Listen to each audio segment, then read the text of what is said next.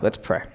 God, we thank you for your word. We pray that it would go deep in our hearts and that it would bear fruit there. I pray that it would serve as the tool to help us know you, not just know about you, but to actually know you in a personal way. And so please just have your way with us tonight and just accomplish the work that you want to in each of our hearts. And it's in Jesus' name we pray. Amen.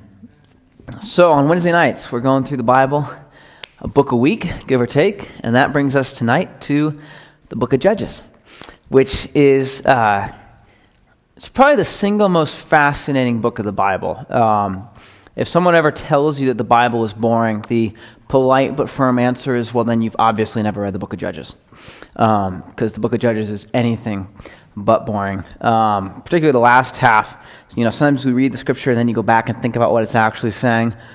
You read the last 4 chapters of Judges and then think about what it's saying, and it makes your hair stand on end. So there's really nothing boring about Judges. That doesn't necessarily make it a fun book, but it has very exciting moments of getting to watch the Lord prove himself capable. The Lord prove himself faithful, even to people who aren't. And so as a result, we get some just really fascinating stories of God working among his people. Judges, really since the time I was probably like 6 years old, my favorite Bible stories have been in the book of Judges. And actually, every once in a while, I don't do it as much now because Mary and I used to teach children's church every 4th Sunday, and now we switched and we do every 5th Sunday, so I don't teach as often as I used to. But it used to be, for a while there, if I was teaching and I had a class of only boys, I'd go to the book of Judges because I was like, you know what?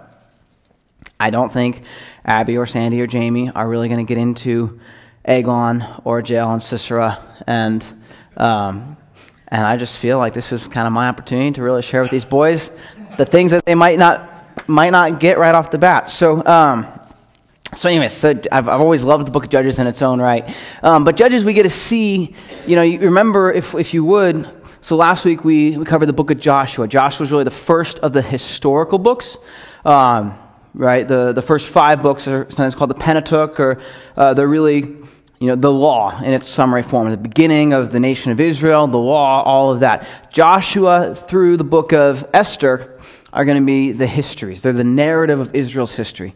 And so as we're looking at the book of Judges, we've got to keep that in context, okay? So the people have now come into the land. They've conquered most of the land. Joshua dies before it's all conquered. And so Judges really picks up right about there. And we see in Judges just a cycle that repeats itself over and over again. And if you want to understand the key to the cycle, the simplest way to do that is to go to the very last verse in the book of Judges. And Judges chapter 21, verse 25 says, "In those days there was no king in Israel. Everyone did what was right in his own eyes." And that is the summary of the book of Judges right there. Okay, the summary of everything that you read in the book of Judges is that everyone did what was right in his own eyes. There was no sense of a higher level of authority. There was no king physically. There was really no king spiritually for the people of Israel at that time. They were refusing to surrender to the Lord. And so we see a cycle in the book of Judges. We're going to see that people disobey the Lord. They're going to refuse to walk in obedience. We've talked a lot about, walking in obedience, walking in victory. We're going to see that people refuse to do that. And disobedience always leads to defeat. And it's a reality. If you refuse to obey the Lord, you will not have victory. And so we're going to see the people walk in defeat. They're going to get defeated over and over and over again. And every time they get defeated, after a period of time, they do get desperate. They begin to cry out to the Lord, and that usually happens, but it's amazing how long some of these passages go. It'll say, they were in bondage for 8 years. They were in bondage for 20 years. It's all these things over, and you look at it and you think, how long can you stand in obstinate rebellion to the Lord? And the answer is, we can stand a pretty long time. We are sometimes too stupid for our own good, right? And so the people wind up getting defeated, and then they wind up getting desperate. And what's interesting is over and over again, in their desperation, they cry out to the Lord, and the Lord delivers them. And so we get to see the deliverance of God over and over again. So That's what we're looking at. But we're looking at it in a context of a cycle. This happens 12 times in the book of Judges.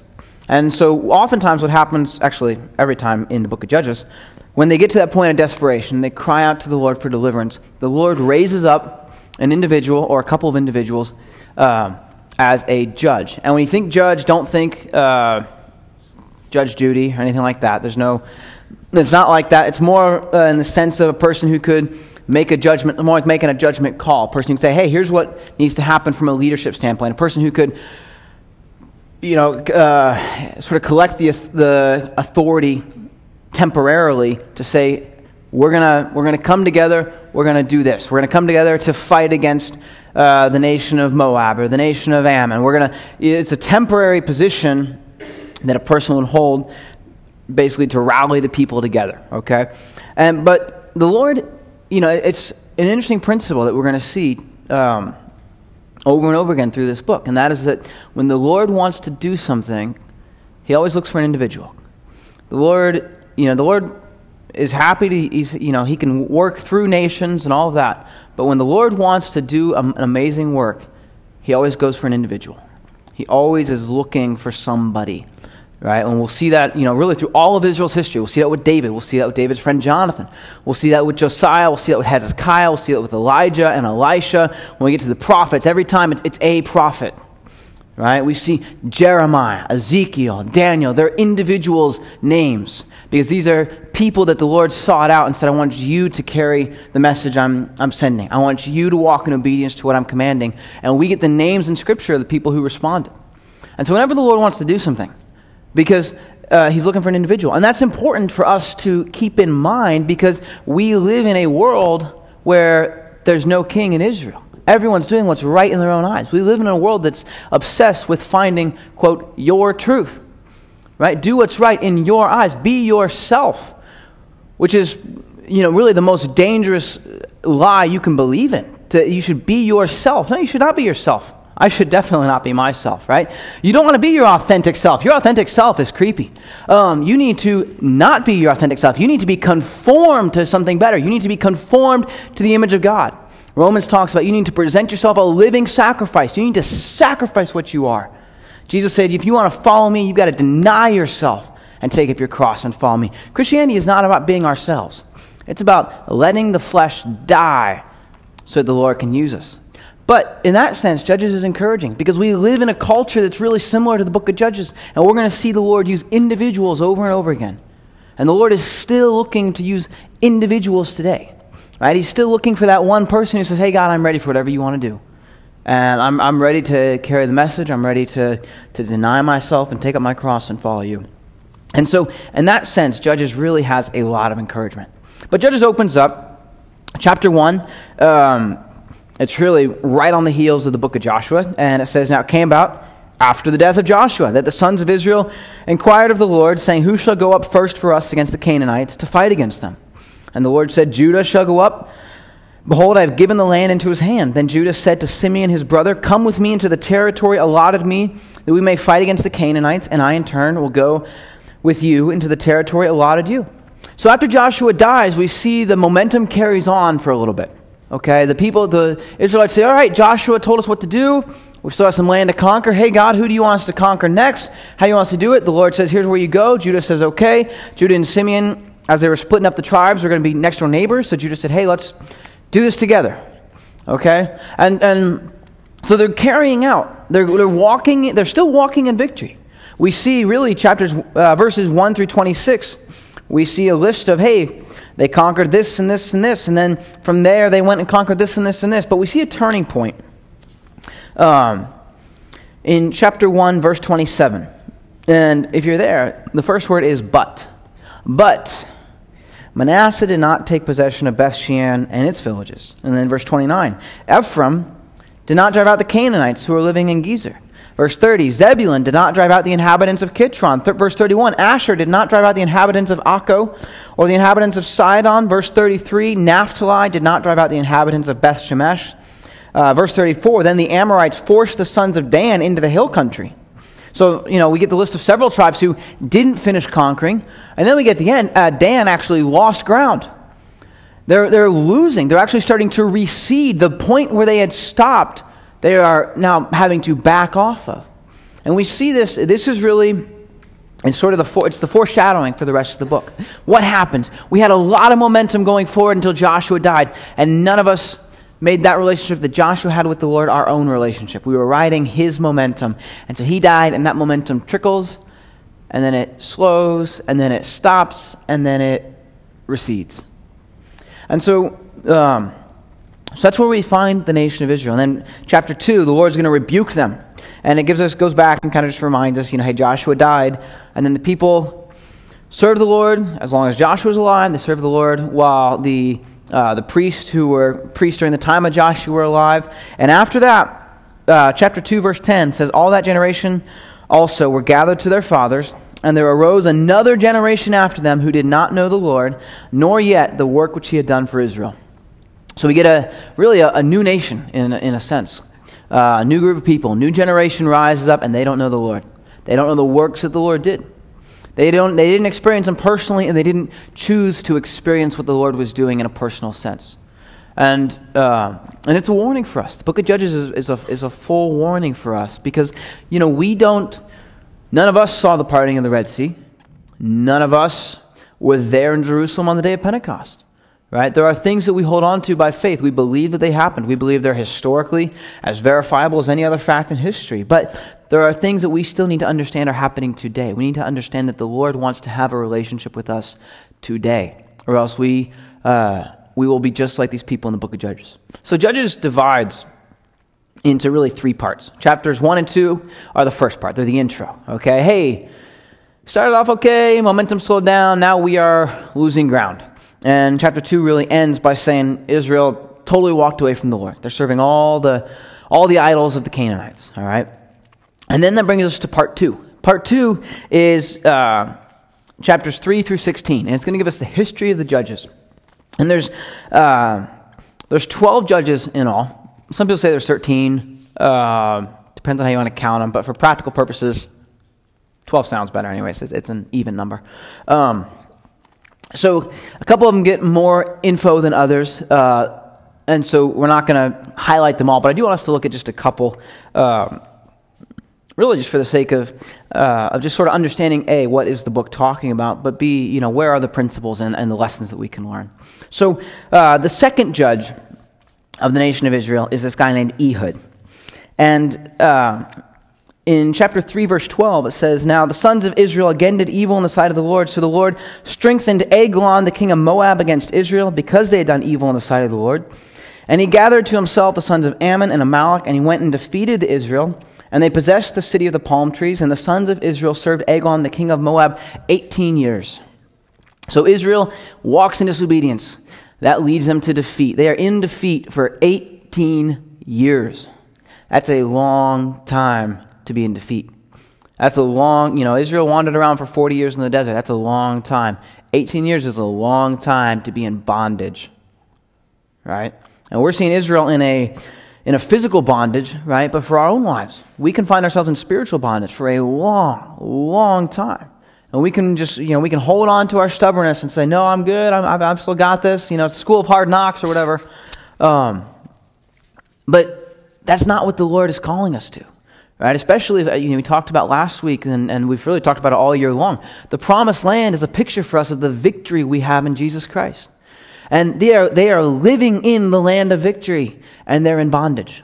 We can be fully saved. We can be Christians on our way to heaven, and we can be living in bondage until the day we die, and that is not what the Lord created us for. And so the children of Israel get themselves in this position. In chapter 3, verse 15, but... And it's an encouraging one this time. But when the sons of Israel cried to the Lord raised up a deliverer for them, Ehud, the son of Gera, the Benjamite, a left-handed man. God always likes using lefties. At least every once in a while. And so, so we get the story of Ehud, and we're not going to go through the whole story just because we don't have time. But Ehud is raised up as a deliverer by the Lord. And so he gets kind of drafted by the Israelites to be the guy who takes the tribute to Eglon, the king of Moab. So he takes the tribute. He's a left-handed guy. And it's an important detail in the story because before he goes, he makes himself an 18-inch knife, and he straps it to his right side because he's a lefty. And lefties, as particularly in the ancient world, being left-handed was weird. There was a lot of stigma associated with it. And so evidently the guards weren't used to thinking through left-handed people. And so however they searched him as if he was a right-handed guy. So he slips through security with an 18-inch knife in his strapped to his leg. People have been trying to slip knives through security for a long, long time. And he gets there, he drops off the tribute, he says, all right, there's the tribute money. I have a special message for you, King, but it's classified. And the king says, okay, everybody else leave the room. And so everybody else leaves the room. And Ehud walks up to the king. He says, I've got a secret message for you, and it's from God. And he whips out his 18-inch knife, and he shoves it up Eglon's stomach. And we get this nice little detail that Eglon is a very fat man. It's right there in the scripture. And there's this, it's phrased kind of nicely. Verse 22, the handle also went in after the blade, and the fat closed over the blade, for he did not draw the sword out of his belly, and the refuse came out. Isn't that beautiful writing? Like that's been my favorite Bible story since I was 6 years old. I just love that picture, right? I don't know. I always liked the idea of leaving the knife in there. That just struck me as like, it's not like it went in and came out. It's like the dude was so stinking fat that he shoves it all the way in and doesn't even bother reaching in to pull it out. So he then escapes. Eglon's servants are standing outside. The door's locked. It's kind of quiet in there. They decide, it's right here in the text, they think he's going to the bathroom. And so they wait until they get embarrassed. Poor king's having a problem. And so they open the door, unlock it. King's dead. Assassin escaped. Ehud delivers Israel. So that's one of the judges, right? But we see this idea that the Lord is always looking to raise up an individual, and the Lord raised up Ehud. And then chapter 4, verse 1, then the sons of Israel again did evil in the sight of the Lord after Ehud died. And the Lord sold them into the hand of Jabin, king of Canaan, who reigned in Hatzor, and the commander of his army was Sisera, who lived in Harosheth Hagoyim. The sons of Israel cried to the Lord, for he had 900 iron chariots, and he oppressed the sons of Israel severely for 20 years. So they get, cycles on repeat, okay? The people are refusing to walk in the victory that the Lord offered them. And so, once again, you get delivered, and you walk in disobedience. And where does disobedience lead you? It leads you back into bondage, right? And so they cry out again. They're getting oppressed by this guy who has 900 chariots. Now, if you remember, and as the Israelites should have remembered, they came up against an army that had chariots before, right? The Egyptians had an army of chariots, and all the Israelites had to do was just walk through the Red Sea, and the Lord took care of all the chariots. The Lord made the chariot wheels fall off. So chariots shouldn't be a problem for people living in victory. But if you're living in bondage to sin, if you're refusing to walk in victory, it's a major problem. And so it says he oppressed them harshly for 20 years. And so the Lord raised up another judge. This time it's a woman named Deborah. And Deborah receives the call from the Lord. She summons this guy Barak and says, all right, Barak, the Lord has called you to go out and lead the people in war. And Barak, being the bold, macho guy that he is, says, if you'll go with me, I'll go. But if you won't go with me, I won't go. I need a woman to have my back. And so she said, I'll go with you, but nevertheless, the honor will not be yours on the journey that you are about to take, for the Lord will sell Sisera into the hands of a woman. So we do see this, as we're going through Judges, we see this interesting pattern over and over, that is, the Lord was happy to use people. The Lord does not use people because they're qualified. The Lord uses people because he uses people, and because he's gracious enough to use us. But the story of the Scriptures is not about perfect people getting used by the Lord. It's about a lot of messed up people getting used by the Lord.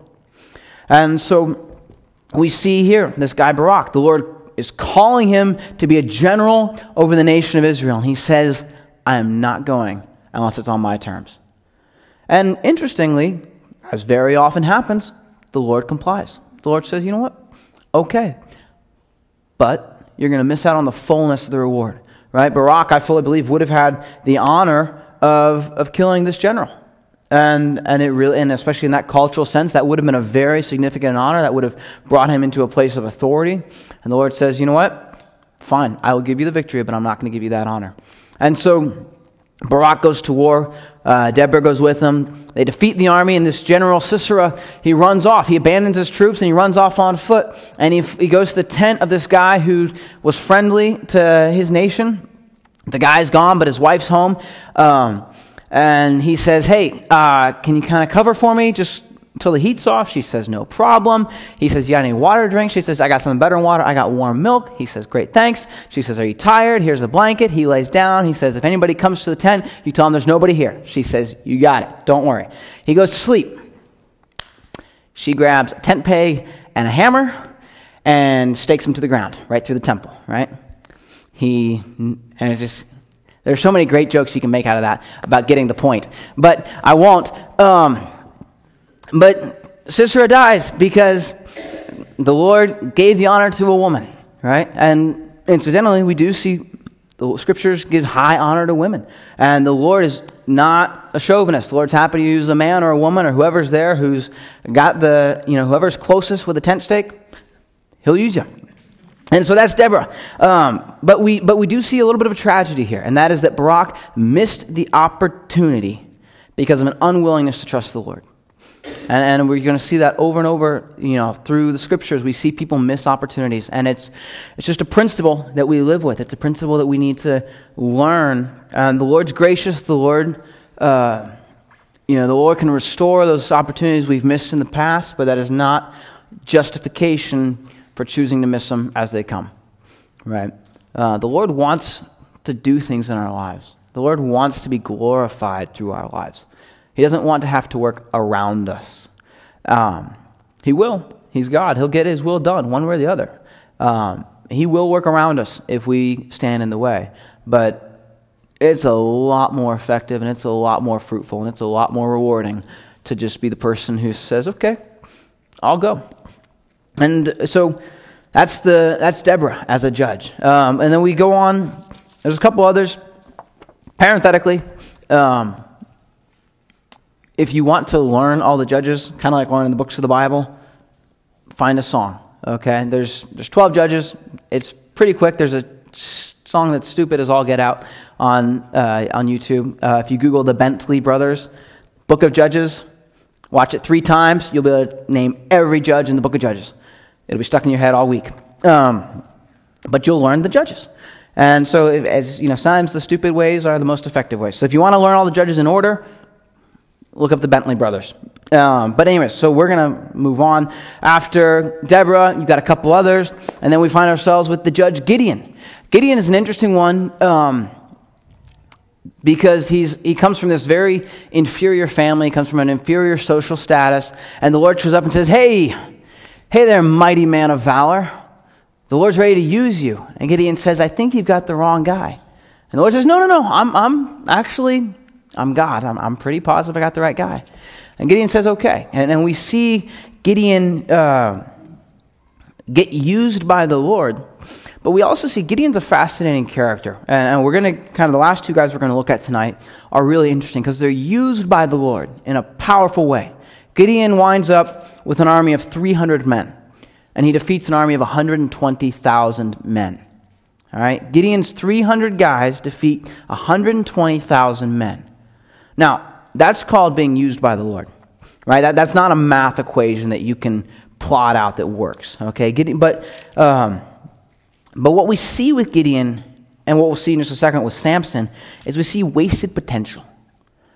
Gideon is a guy who, he actually gets to see when the Lord comes to him in the flesh. Actually, it's an appearance of Jesus Christ before Jesus was born. And it happens a couple times in the Old Testament. Gideon was one of the people who got to see that. Gideon had an interaction with the Lord in a way that most of us, even to this day, can't imagine. But what we see is Gideon consistently doubts the Lord's word, even when it's given very clearly. He doesn't ask for clarification. He says, no, God, I know what you said, but I want you to verify it one more time because I'm unwilling to act unless you verify it the way I want. And the Lord, it wasn't like, hey, I don't understand. It was like, no, I understand, and I want you to verify it on my terms. Gideon takes some of the glory. He tells them, he tells his army, when you guys charge, you're going to yell for the Lord and for Gideon. Which is, stupid, but it's also incredibly dangerous, right? To associate yourself on that kind of level is super dangerous, right? The Lord says, I will not share my glory with another. The Lord takes his name very seriously, and it is standing on very risky ground to associate yourself as a counterpart to God. But Gideon does that. He does it, and in case we miss it, the text specifies it twice. Gideon winds up, he goes on later in life to make an idol that the people worship. And so Gideon is this guy who's used by the Lord in a mighty way, but he's really in a lot of ways a wasted life. Gideon has so much potential, but he wastes it in so many ways. And we say, wow, that's kind of depressing. Let's go up on a high note. So let's move to Samson. Samson is perhaps the greatest single wasted life in the Scriptures. There's really, I was trying to think through it today. I don't know if you could argue that there's a person who had more potential who wasted more of it. Samson, so interestingly, Samson's parents were unable to have children. Samson's parents were two of the other people who got to see an appearance of Jesus Christ. Jesus came down to earth to tell Samson's parents, you're going to have a son, and I'm going to use him to deliver my people. Because once again, they're in this cycle, right? They've been walking in disobedience. So now they're in bondage. They're in defeat. And the Lord says, and now they're getting desperate. And the Lord says, I'm going to deliver them. And I'm going to use your son. You've never been able to have children. And I'm going to work a miracle right now. Your son is a miracle by the very fact of his existence. Samson is dedicated to the Lord from before he's even born. And Samson then proceeds to waste his entire life. Samson's entire life is driven by his lusts. Every time you see Samson do something, there's always a woman involved. There's always just a complete disregard for whatever the Lord's doing. But what's super interesting, is that Samson is also simultaneously one of the most used people in the Scriptures by the Lord. We're told 4 different times that the Spirit of the Lord came upon Samson. Okay, in chapter 13, verse 25, and the Spirit of the Lord began to stir him. Chapter 14, verse 6, the Spirit of the Lord came upon him mightily. Chapter 14, verse 19, then the Spirit of the Lord came upon him mightily. Chapter 15, verse 14, and the Spirit of the Lord came upon him mightily. When we think of what we want the Lord to do with our lives, sometimes we think we can get very close to the right idea, but still be wrong. Sometimes we think, I want to be used by God. I want to have the Spirit of God move mightily in my life. And that's not a bad desire, but that is not the ultimate desire. Think of it this way. I was reading a thing a couple weeks ago, and a guy made an interesting point. He said, if you were to tell the story of the crucifixion and the resurrection, and use as few characters as possible, who would you have? Like, who is absolutely essential to the story of the crucifixion? Well, okay, so you have Jesus. All right, that's okay. But in terms of, like, people who were used by God, you've got Mary, because technically, if you didn't have Mary, you wouldn't have had Jesus. So without going too far down that road, you've got Mary, and then who do you have? You've got Judas. You've got Pilate. You've got Caesar, who took away the Jews' right to stone people, so they got to get him crucified. You've got Caiaphas, the high priest. You could just about tell the entire crucifixion and resurrection story with all those guys. You don't have to mention any of the other 11 disciples. You don't really have to mention anybody else. So, but all those guys were used by God. God used them to accomplish His will. So the desire to be used by God is not a bad desire, but in and of itself, it's insufficient. Because God did not create us to be used by Him. He created us to know Him. He created us to have a relationship with Him on a personal level. And along the way, He would like to work through us. Yes. But that is never the primary objective. And if we lose sight of that, we wind up with Samsons and Gideons. Right? We wind up with people who are, they're used by the Lord. Yeah, but did they know the Lord? Well, it's kind of an interesting question. They might have known all about the Lord. I really honestly have no idea where Gideon and Samson are eternally. And they were both used by God. That's great. But don't be used by God without knowing God. The Lord is happy to use you. That's great. But the Lord is interested in you knowing Him. You were created for fellowship with God. That's really, in a lot of ways, what we get to see sort of by association, by proxy or whatever, through the book of Judges. We get to see, being used by the Lord is great. Knowing the Lord is better. The Lord is interested in that personal element. And so then we that's kind of, we said that's part 2 of Judges, is going through the Judges. And then part 3, which we're going to significantly gloss over, is sort of just an overview of, if you wanted a snapshot of exactly how depraved Israel is when we talk about being depraved, here's what you're looking at. And it's chapter 17 through 21. It's pretty darn depraved. That's pretty much all you need to know. So you can go home and read it to yourself. If you're reading it to your kids, I'd read it through first before you read it out loud. You laugh, but I'm dead serious. We just see the depravity of Israel. And then we wrap up the book of Judges with, again, that verse, that summary of the entire book of Judges is, in those days there was no king in Israel. Everyone did what was right in his own eyes. That's the story of defeat, right? Joshua is all about walking in victory in the promised land. The Judges is all about walking in defeat, even when we should be walking in victory.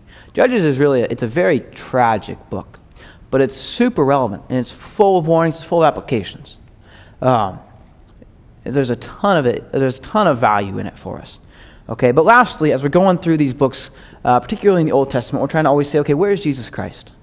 Right? We're going through the Old Testament. Jesus said, these are they which testify of me. He said, I've come to fulfill the law and the prophets. So we understand that the Old Testament testifies of Jesus. So where is it in the book of Judges? Because there's no actual specific prophecy in the book of Judges where the Lord says, hey, I'm going to send a Messiah and he's going to do whatever. But as you look at it in a lot of ways, the whole book is pointing to it in a sense, because the whole book is about heroes and deliverance. The whole book is about humans' need to be delivered by someone higher than themselves. And if you think about it, as humans, we're wired with this intrinsically. We know, as humans, if you took away everything culturally, if you took away everything we understand from what we've learned and been taught, we still understand the idea of heroes. And we still see this today. Even in a world that's desperate to deny any reality or existence of God, we have heroes. We tell them in our stories, we put them in our songs, we put them in our cultural narrative. Okay, political candidates run as heroes. We watch movies that are about heroes. If heroes aren't significant enough, we make them superheroes. Right? We're desperate to find heroes because we understand that there are forces at play that are bigger than us. We understand that we need something bigger than straight up humanity to get us out of our problem. Okay, and so we'll warp the stories a little bit and we'll turn it into whatever, medical injections that can turn us into whatever, or genetic mutations, whatever. But we understand a need for heroes. And every human being does. Every culture has stories about heroes. We all understand this. And the book of Judges is all about heroes. It's about these guys who rise up and deliver Israel. But each one can only take it so far. Right? They can deliver Israel, kind of. They can deliver Israel from their immediate physical need, but they can't deliver Israel from its sin. They can't give Israel a lasting relationship with the Lord that's going to last beyond when they die. Consistently, right? Ehud dies, the people sin. Deborah dies, the people sin. Gideon dies, the people sin. All these, they died. And so heroes have risen up throughout time and throughout history to deliver people from various problems and various forms of oppression. But there's a difference between a hero that can deliver you and a hero that can transform you. There's a difference between a hero who can deliver us and a hero who can deliver us and make us holy. Right? Israel needed a deliverer. And the Lord raised up people, the Lord was using people, but simultaneously in the book of Judges, all these guys are pointing towards a greater picture, which is that a real hero is coming. The real hero is coming. And for us, as we look back, we say, the real hero has come. right? We look at, 2 Corinthians chapter 5. Paul said, if any man be in Christ, he's a new creation. The old has passed away and the new has come. You've been delivered, and you haven't been delivered so you can continue to walk in sin. You haven't been delivered so you can continue to walk in bondage and continue to fail to walk in victory. You've been delivered so that now you are a new creation. You're becoming something. You're being transformed. That's what the entire New Testament, that's what the entire Scriptures are about. As we're on that path of knowing God, we get to understand. We still stumble, we still struggle, but we can understand at the same time, like John says, it's not quite clear yet what we're going to be, but it's clear what we're becoming. We're becoming holy because we've been delivered. We're still being, the gospel's an active truth. Okay, yes, we've been saved, we've been delivered. Simultaneously, we're being saved and we're being delivered. And they happen side by side, and that's a great thing. Okay, yes, we're saved to heaven. Yes, we're also saved for righteousness. We're saved for the ability to know the Lord here on earth, to live a life that conforms to His Word.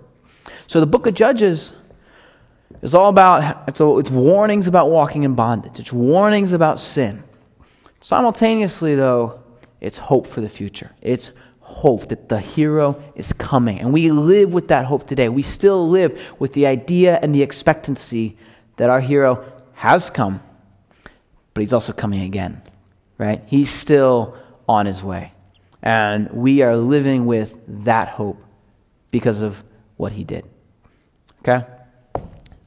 That's the book of Judges. Next week's Ruth. If Judges was all depressing, Ruth is like this super beautiful little asterisk right on the end of the book of Judges to say, hey, it was awful, but God was still doing great things.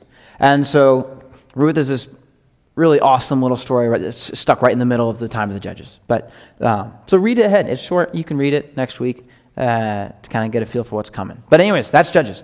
So God, we thank you for your word. We do pray that you'd help us to learn the lessons and to heed the warnings that you've put in there for us. I pray that you would help us to know you, God, that your word would be not just a textbook, not just a means of information, but that it really would be a means of communication, that we would understand that you have written it down for us so that we can actually know you, so that we can interface with you, so that we can dialogue and discuss things, and that we can draw closer to you and approach your presence. God, I pray that you would fill us up with your Holy Spirit, with all of your power. Help us to know you. So have your way with us. Go before us. And it's in the name of Jesus Christ, our King, that we pray. Amen.